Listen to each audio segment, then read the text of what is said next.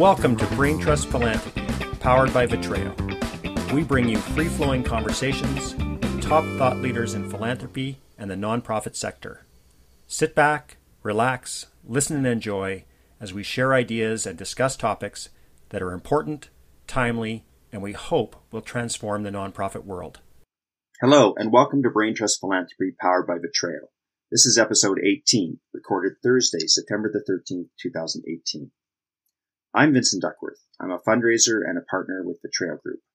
We are a national agency focused on bold leadership and transformative fundraising. In this episode, our ninth of the year, we are joined by Tanya Kashowski from Brown Bagging for Calgary's Kids, Christy McIver from Kids Cancer Care, and Marina Glogovac with Canada Helps. Our topic, is in-person fundraising dead? How does relationship fundraising change as more and more people give online? We have three thoughtful sector leaders with us today, all extremely experienced in online giving. For most fundraisers, sitting down with a donor to ask for a gift is a big part of the job. In recent years, how this is done has begun to change. Increasingly sophisticated technology, combined with a demographic shift amongst donors and fundraisers, has given rise to more and more gifts being made online. For some, this feels like the death of in-person fundraising. For others, it is a natural evolution that has already taken hold in the for-profit sector, and now it is time for it to take hold in the non-profit sector. Join us as we discuss the role of technology, giving online, and the future of relationships in the non-profit sector. All this and more coming up next on Brain Trust Philanthropy, powered by Vitreo. We have three amazing guests with us today. They all have wide expertise and experience with fundraising and online giving. I'm excited to welcome them to the podcast, and they're excited to be here. Let's get started. Joining us from Toronto, we have the President and CEO of Canada Helps, Marina Glogovac. Marina is one of a handful of Canadian nonprofit leaders who is helping to shape the future of giving in Canada.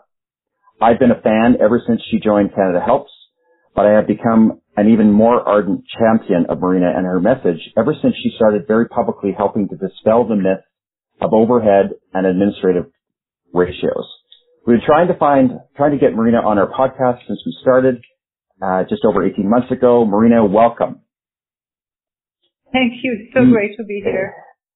We are so pleased to have you as well. I am sure many of our listeners already know, but for those who don't, in addition, or perhaps as part of your leadership at Canada Helps, you've been an outspoken advocate for recognizing the cost of fundraising. Marina, for our listeners who have not had a chance to read your articles on the Huffington Post and other places, or to hear you speak about this topic, and before we get into the main topic of today, can you briefly share your thoughts on overhead and why we need to think about it differently? Sure. I mean, when I started at Canada Helps, I was very much, I think, like most Canadians. I was an educated Canadian. I definitely had views on charities. I was involved with charities. I sat on boards. But not until I really understood the charitable sector and what charities are facing every day and how they're structured and where they're at, that this really surfaced in my mind at least as one of the most important factor for all of us to kind of to really think about. And the reason I saw this, Vince, is that I saw firsthand by visiting hundreds of charities at how void of capacity, operational, strategic, business, technology, especially an area that I was interested in, charities are because of the lack of investment into their own capacity. And the lack of investment in their own capacity really comes from one of the most widely entrenched myth, perception on the side of donors and funders is that charities should maintain incredibly low admin ratios, which really translates into like not investing into themselves, right? And it's kind of fine to hold that view if you're not, if you don't become aware of the consequences. And the consequences of this approach actually are devastating to the charitable sector, because for most charities that I see, they need to be investing way more into themselves and into their ability to actually survive in the upcoming, digital age, which, we're yet to talk. So I've come to see this as an incredibly harmful belief, held unfortunately by most, Canadians and funders, that actually has the most damaging, directly negative impact on charities in Canada. Mm-hmm. Wow. I don't think you're going to get any disagreement around this table. Hey, thank you. We can circle back to that if we need to. So I'm going to give a thank you, Marina, for that. I know I put you on the spot with that, but I thought that you would have the background in it, and I followed your views on that. So thank you. Also joining us today is Christine McIver, CEO of Kids Cancer Care right here in Calgary. Christine, welcome. Oh, good morning. I'm very pleased to be here. I have to admit, I feel like I'm in the presence of nonprofit royalty with you here, Christine. You founded one of our most important nonprofits, and you've been its CEO for over 24 years. I know you started Kids Cancer Care, if I read your bio right, in your basement in 1988. And helping children with cancer is something we can all identify with and support, but we don't all go out and start a charity. And so I'm wondering if you wouldn't mind sharing with us what inspired you to do just that. Well, first of all, thank goodness that not everybody goes out to start a charity, because for me, ignorance was totally bliss. I started it, of course, for a very personal reason, and that was my son was diagnosed at the age of 5.5 with a brain tumor, and I lost him just about 5 years later. And but not before I started working with the Canadian Cancer Society to start the camp programs here in Alberta. A couple of years later, perhaps pretty disillusioned that we needed more and more money to go to children's cancer projects. For instance, expanding the recreational programs that just give kids back their childhood, but also for research, in-hospital programs, all of the things that were really vital to pushing childhood cancer ahead in the province of Alberta.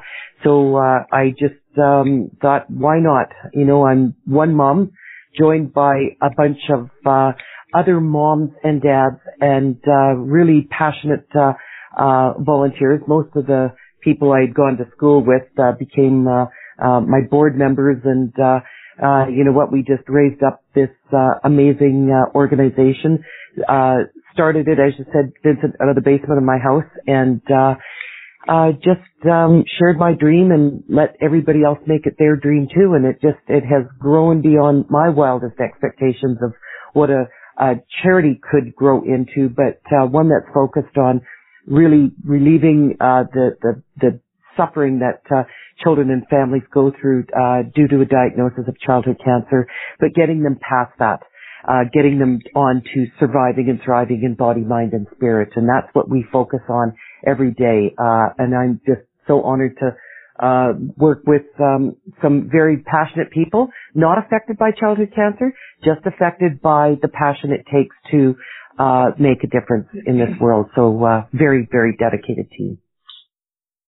Thank you, Christine. Thank you for sharing that personal story. I know I put you on the spot, but I knew that you'd be up for the challenge and sharing that with us. And such a great organization. I mean, you got what did you say, 30 something staff or more, and now it's a very significant organization with Camp Kindle and everything else. So thank you for sharing that with us. My pleasure. Finally, joining us also from Calgary, we have the CEO of Brown Bagging for Calgary's Kids, Tanya Koszowski.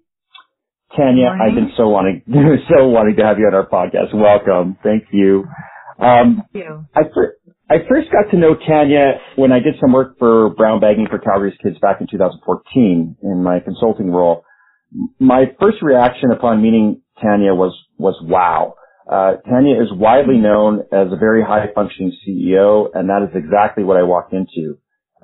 My game is usually high. I knew it had to be even higher than usual with Tanya. Right from the beginning, she knew what she wanted when she engaged us. Her organization was not in financial crisis.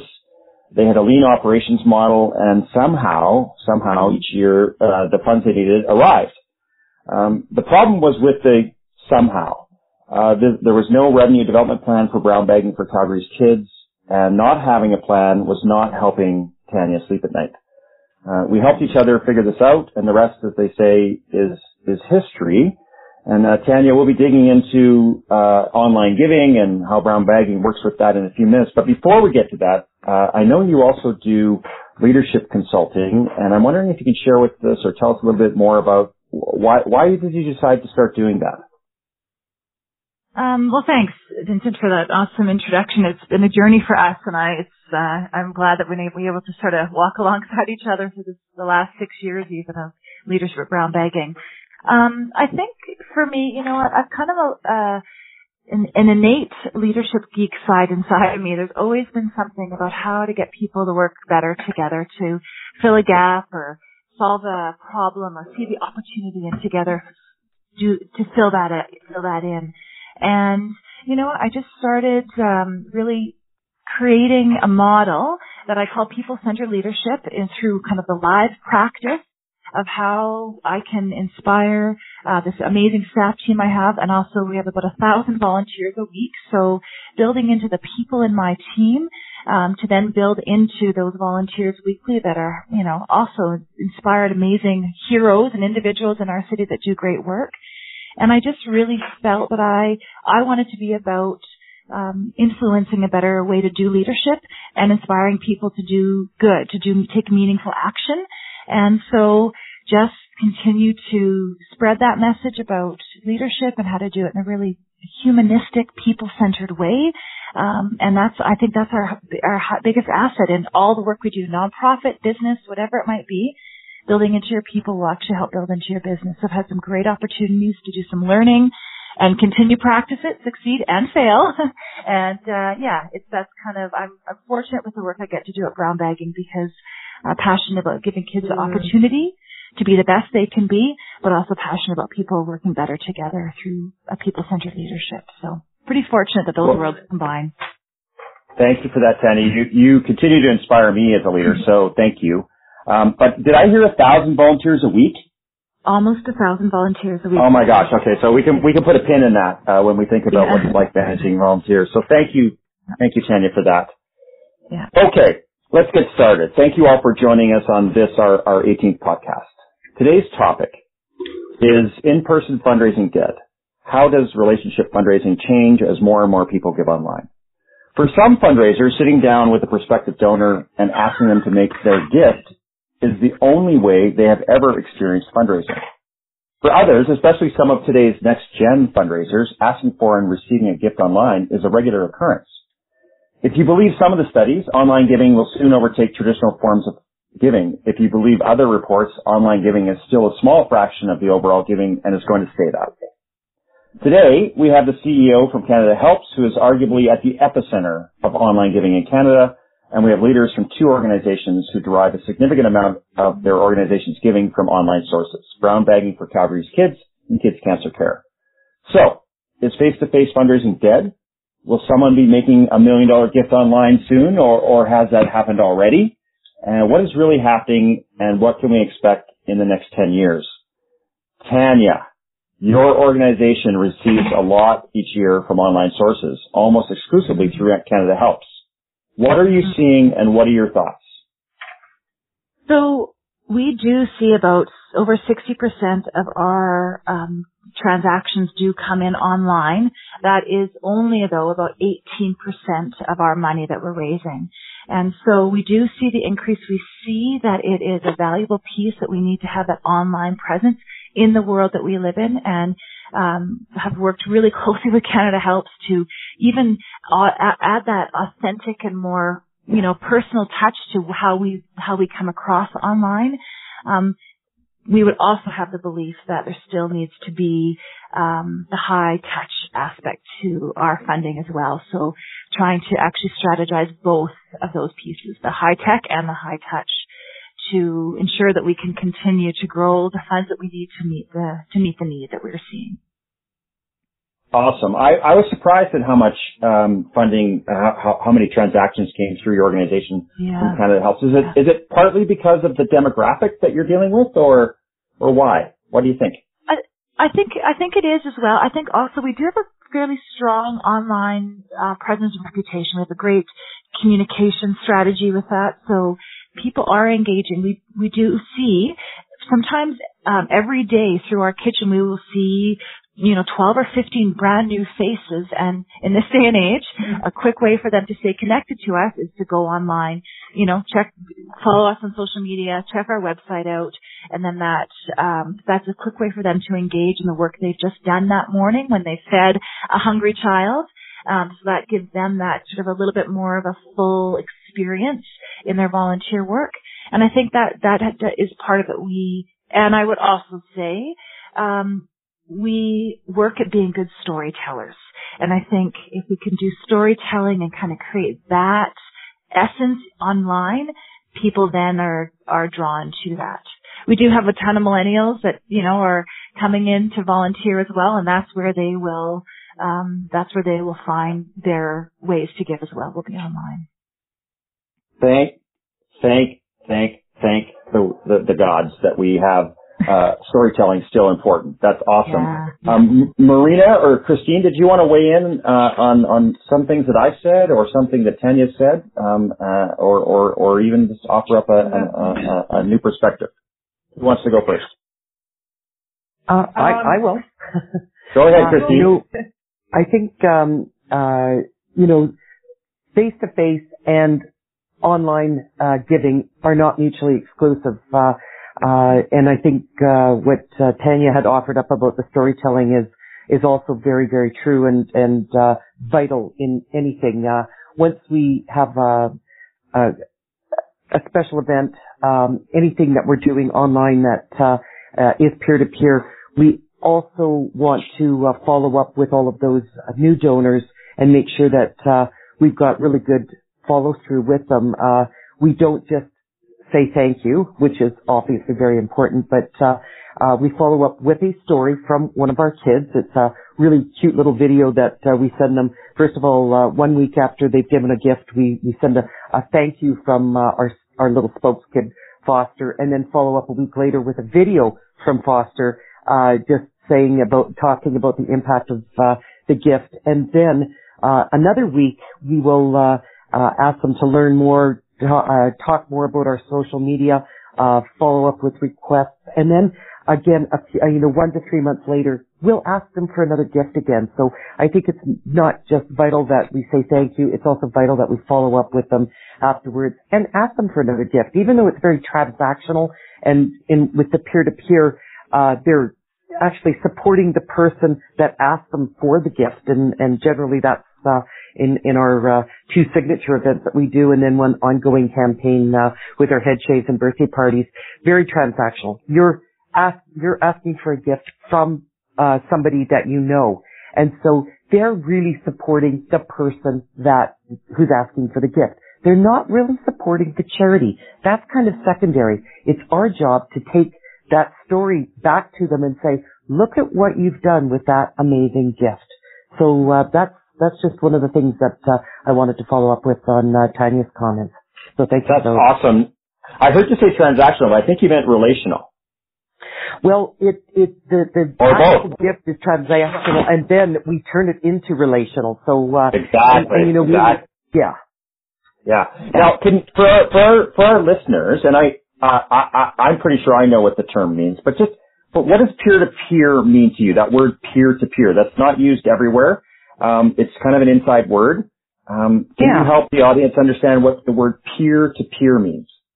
Sure. It's somebody participating in an event that asks one of their peers for a gift. So they, in fact, become the fundraiser.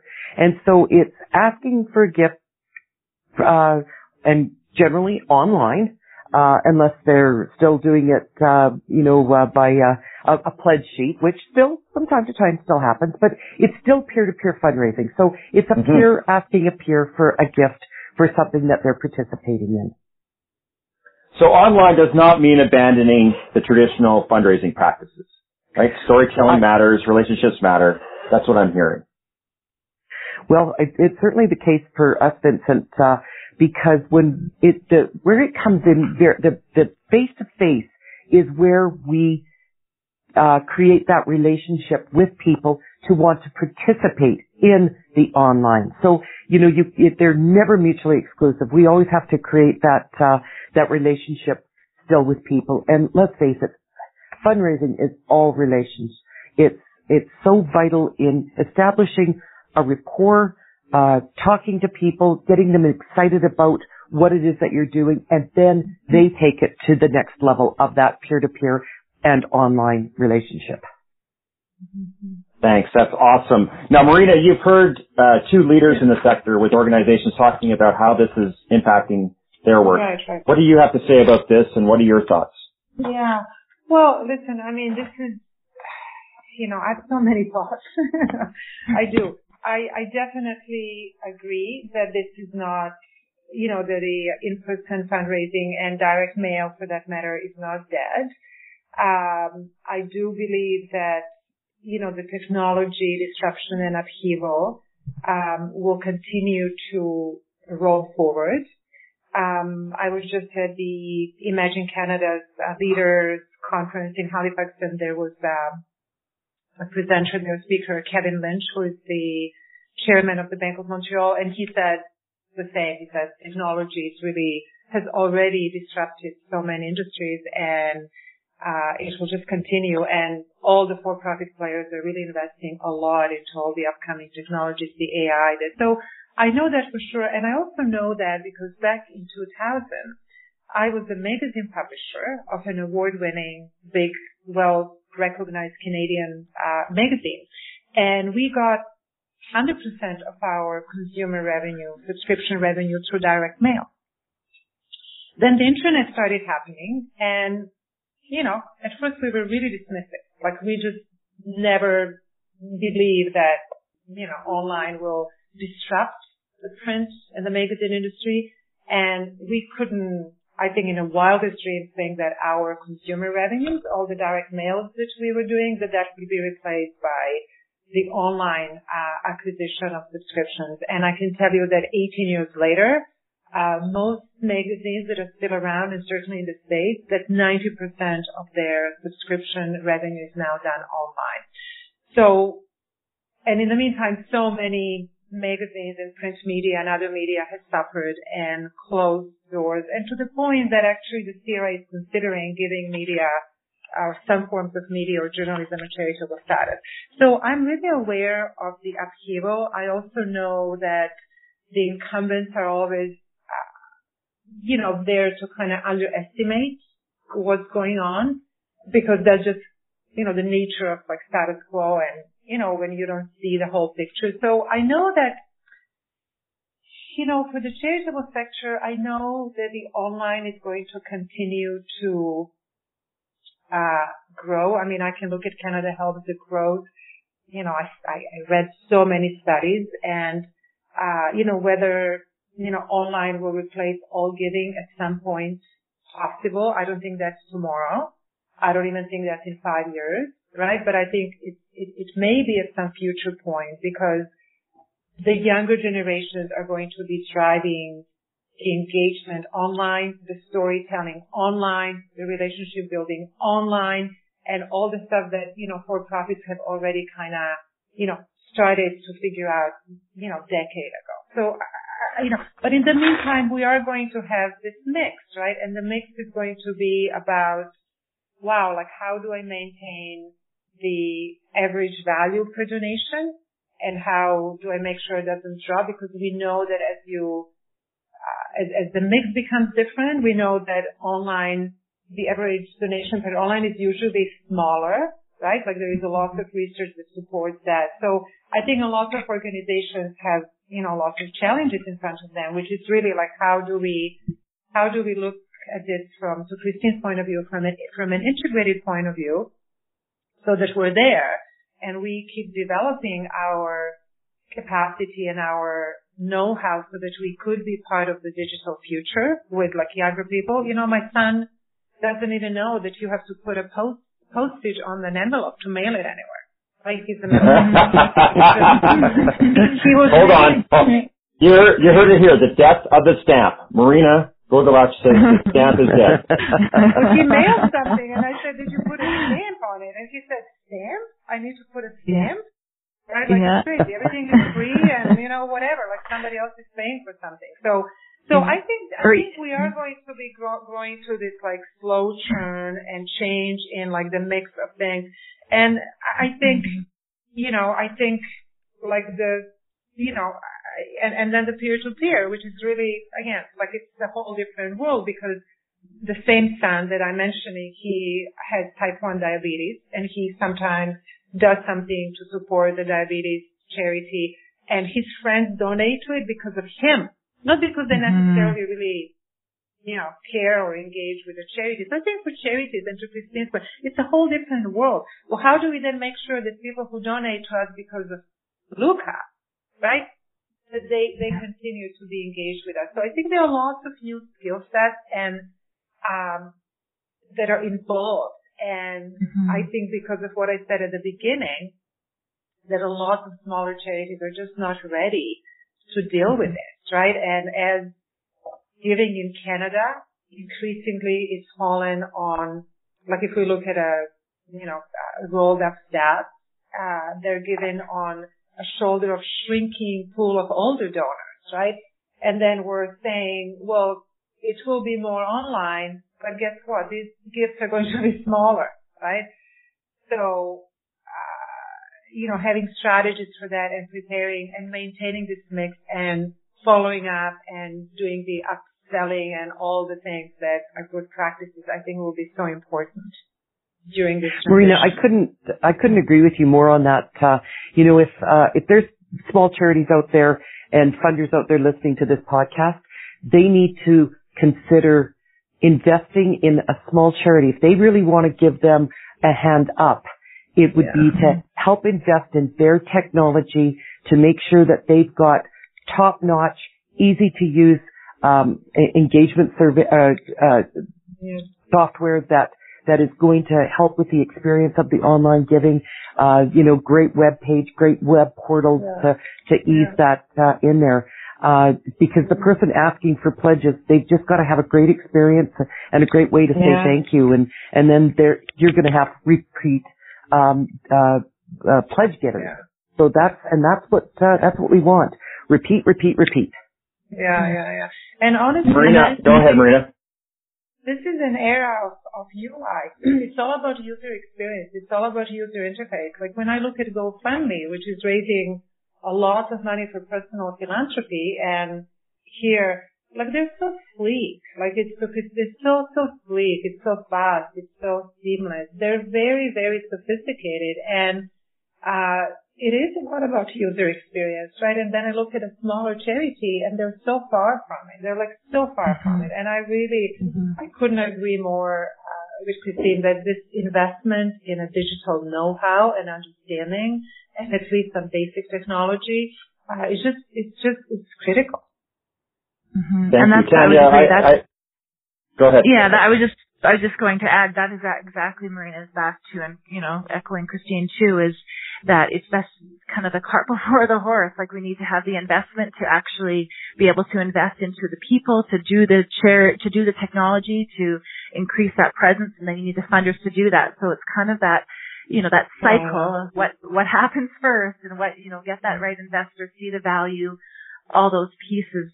And then also just to add is, I think the opportunity is then, we're talking about the value of relationship and that peer-to-peer and the increase. We know that this online and technology is going to take us all by storm.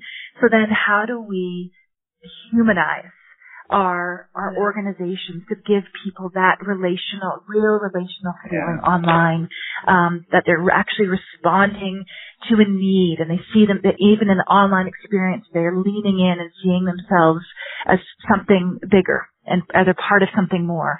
And so that's, I think, the opportunity and the learning curve for us as leaders in the nonprofit sector is to how do you humanize that online?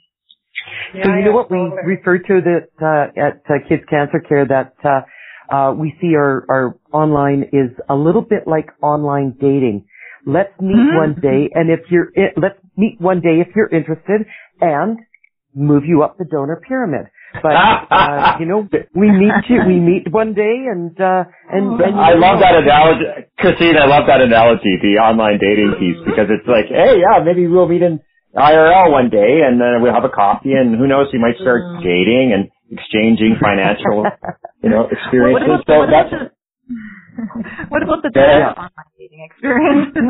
Yeah, well, that's what I wanted. I wanted to dig into that too. I'm not trying to be funny, Tanya. Right now, I would suggest that some of the underpinnings of this new wave of technology, especially with social media, it's a tough year for folks who interact with data because they're for a lot of reasons. The algorithm is not seen as our friend. Right now, and it's some of that can be because people don't understand or whatever, but that's also part of the future of online giving and that experience. There are chatbots in Australia that are doing some of the early engagement with folks after they make the first gift. So I'm wondering, Marina, did you want to weigh in a bit with where is the future? What is the future looking like in the early term? What are some things that are going to transform our experience to the next level? And what are some of the issues with that? And I think we can all weigh in on that, or opportunities. Well, I mean, I think definitely we'll continue to see the increase in online giving as more and more people are comfortable. And again, this is very parallel with e-commerce, for example. I mean, the e-commerce is still, I don't know the recent stats, but it's still, I think, a relatively small portion of the overall retail volume in the States, but it has been growing by leaps and bounds every year, right? So people become more comfortable with doing things online, more people, older. I mean, I don't think it's just the younger people. So more of our lives are going to be there, for better or for worse. I think everybody will have to figure out how to participate in that and how to, make sure that, they're in the game, frankly, and that they're taking, that they have an integrated strategy of, how to deal with that top of the funnel that comes from the online and how to create stories online. I mean, the charities nowadays are not just like competing for share of wallet among different causes and different charities. They're competing for share of wallet against social enterprises, startups, corporations who are aggressively getting into the social good area because that's really what their millennial employees are demanding. So it's like their internal branding. Almost everybody has a foundation. Almost everybody is doing something. And, they're co-opting the language of charities and social good, and often they're actually doing it better than we are. Well, they have bigger investment because they have So I think we'll have to. I think the storytelling. You see, the charities have the best content ever. Charities have the most engaging, the most amazing. I mean, just listening to Christina, I was like weeping here. They have the best content, right, for engagement and for compassion and for getting the best of people, but we're not as good in telling it, right? So I think that's something that really needs to happen. And there are lots of up and coming technologies. The AI, the artificial intelligence, is going to transform everything. I mean, there are already, lots of applications. We have been doing some work here at Canada Helps.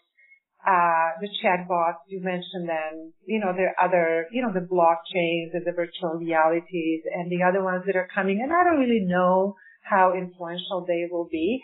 I know that peer-to-peer is a very big phenomena. I know that a peer-to-peer phenomena, which has been really brought about by the technology innovation and disruption, is why GoFundMe and other crowdfunding platforms are so huge, right? Because it is that immediate thing. And,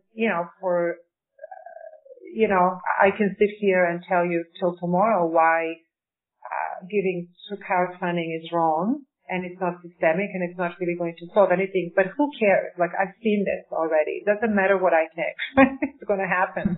And I think for us, it's how do we make the best out of it? How do we use this crowdfunding for more strategic reasons or to educate people that, giving to one person is not going to solve it for all, right? That's right. It's the old adage of catching me at a weak moment. We need to be far more strategic than that. Yeah. Mm-hmm. I know. But Go ahead. Sorry.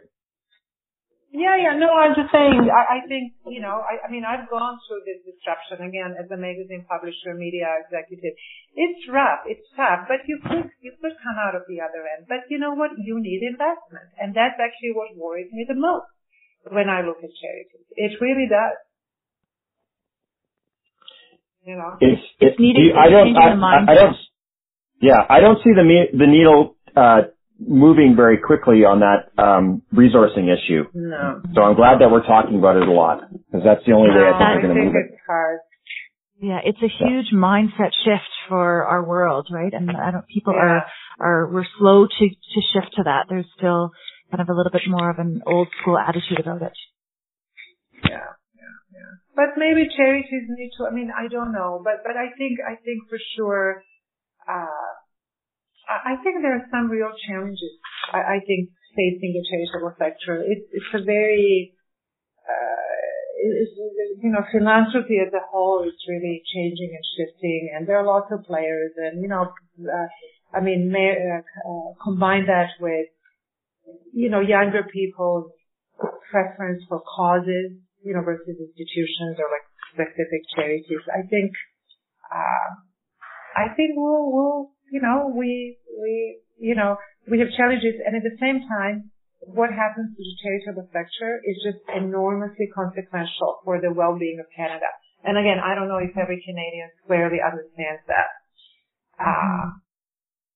Which we're trying. I'm trying in my own small, tiny way. I'm trying to do something about it as much as I can. Like, I'm out there and talking, and we do so much trying to educate people. Really, it's the education. It's the lack of information. Mm-hmm. I think one thing in terms of our online giving is also just even connecting with those volunteers, like finding that balance between they can give their time, but they also can give their treasure, right? So both those pieces can be a valuable part of the relationship. So I know Benevity here in Calgary, right? They do a fantastic job of an online platform that is with those two values. It's the online and it's the volunteer time. And I think people and corporations and individuals are wanting to engage in that more for sure. Yeah, sure. I would agree. We rely on volunteers so much, and we can't just ask them to volunteer. We also need to ask them for their treasure too, and what's the most appropriate way of doing that. I just wanted to add one other thing, just to the face-to-face fundraising, I don't believe could ever be dead. People ask people for gifts, and humans need human contact. And even though we're looking more and more at the millennials as the people that are going to, they're the early adopters. They're online. They're giving online, usually small gifts at first. But if we don't turn that into a relationship, we're going to lose them too, because as soon as you lose the relationship or the cause or bring it right to the forefront of what they're thinking and acting on, it's not going to go anywhere. You're going to have one-time donors, and we don't want one-time donors. We want to keep adding that to our list of donors. Yeah. Well, I made a note earlier when you were talking, Christine, because I know a little bit about your organization, and appropriately, but perhaps more significantly than other organizations, I feel like Kids Cancer Care has paid attention to marketing and communications to support the storytelling. That's been a significant direction of the organization in the past. Your shop is well known in our sector as having some really crackerjack marketing communications. And I wanted you to talk about, when did you guys make that decision? And it's not easy to do sometimes with a board. You kind of go focus on this or that. How did you make that happen? Well, first of all, our board members are very engaged in the fundraising process, and that's through, razor sharp recruitment. And then our marketing and communications team are, as you say, they're crackerjack. And we made sure that we integrated marketing and communications with our fundraising team, and that they were very deliberate in creating a strategy to make sure that they supported one another. So we wanted to make sure that we had the appropriate thank yous online when somebody gave, that we created a video. We listened to what's happening in our sector to make sure that we integrated everything at the right time. And to continue to engage people through the process of their gift. I mentioned earlier, let's make this more strategic than just a knee-jerk reaction that we see with online giving through the GoFundMe pages. We see that reaction to a tragedy or a natural disaster, that people will go online because their gut and their heart is telling them to. But then we need to change it into a head reaction, make it a reasonable, understanding, intellectual exchange that I want to continue to give. And that's what we did with our marketing and communications team, knew and understood that's what we have to continue that relationship with people. Yeah. Thank you for sharing that, Christine. I just wanted the audience to hear that. Yeah. We know that your team is widely respected and they deliver, but I wanted you to share, that your inner workings of that.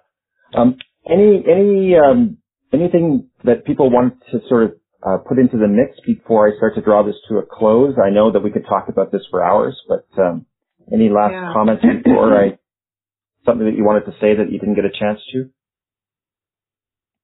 I would just say for, as a smaller nonprofit, we're just under $2 million. Do what you can and try. Practice, be authentic, might not be perfect polished online, but do the best that you can do. Just try something, and try and be strategic about it. I think that's also a theme we're hearing too here, is that, you can do the online and the face-to-face, but you have strategy with both of them, and even creating that connection online.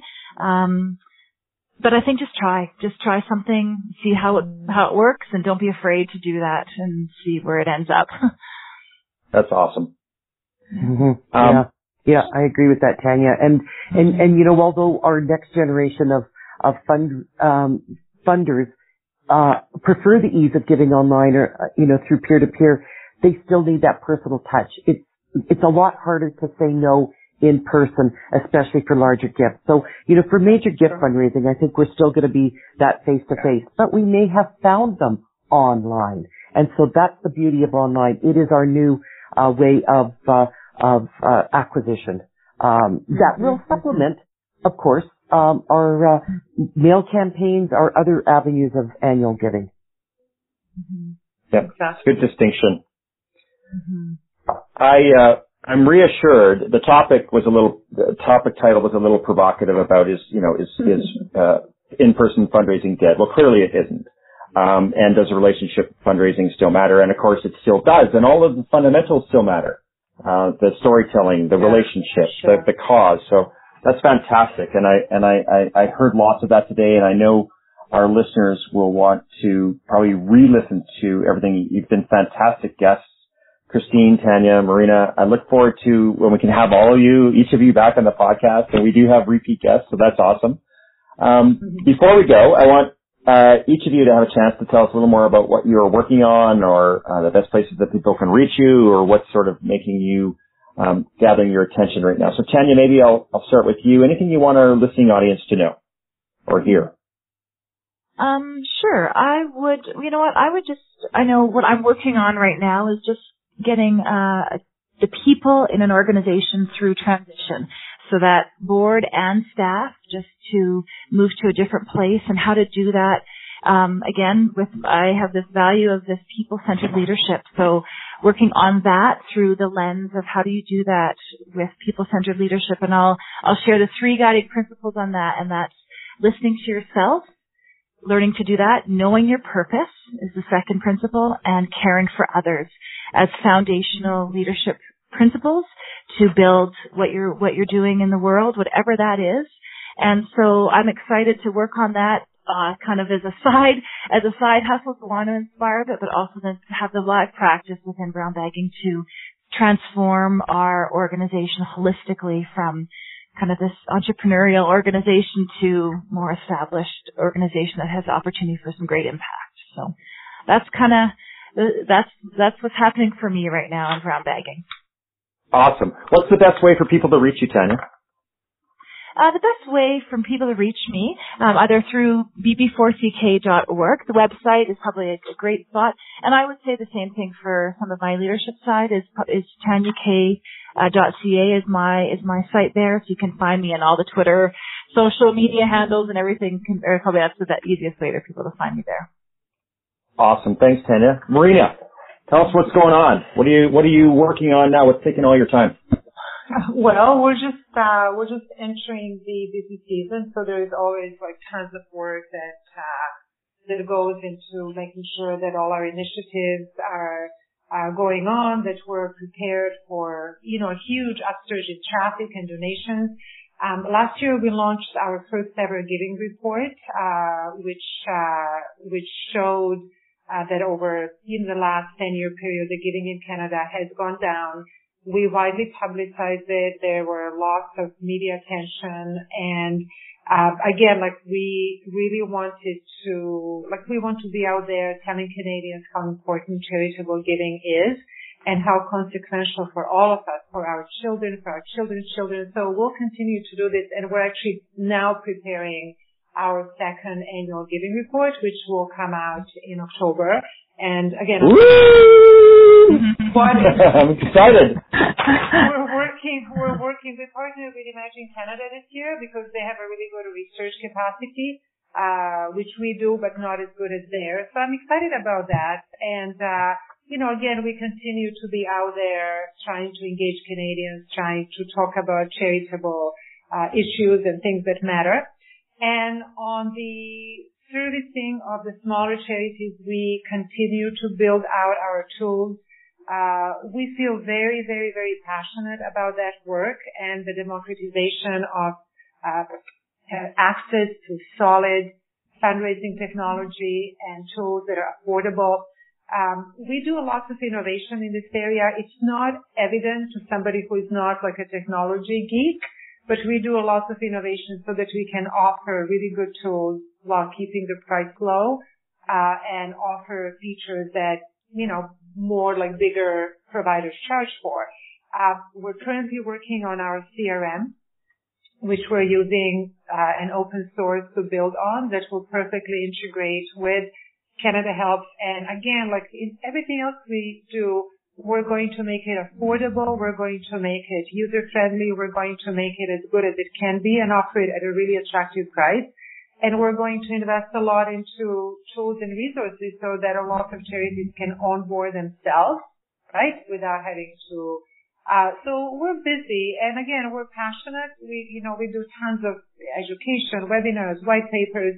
And we really are trying to do something in our, again, small way to make sure that as many, charities out there as possible do have access to decent fundraising technology that is affordable and that they don't need to have, a web team or people who understand integration and technology infrastructure and architecture to have something, or that they don't have to pay a lot. And I'm very proud of what we built. I think what we have is really good. And, Tanya, you're our client, so client partners, so you can be a better judge. But I know that you worked extremely hard. Yeah. In the last 5 years to do really the best we could as well as we can. And Marina, what you're doing and what Canada Helps doing is phenomenally important across the board.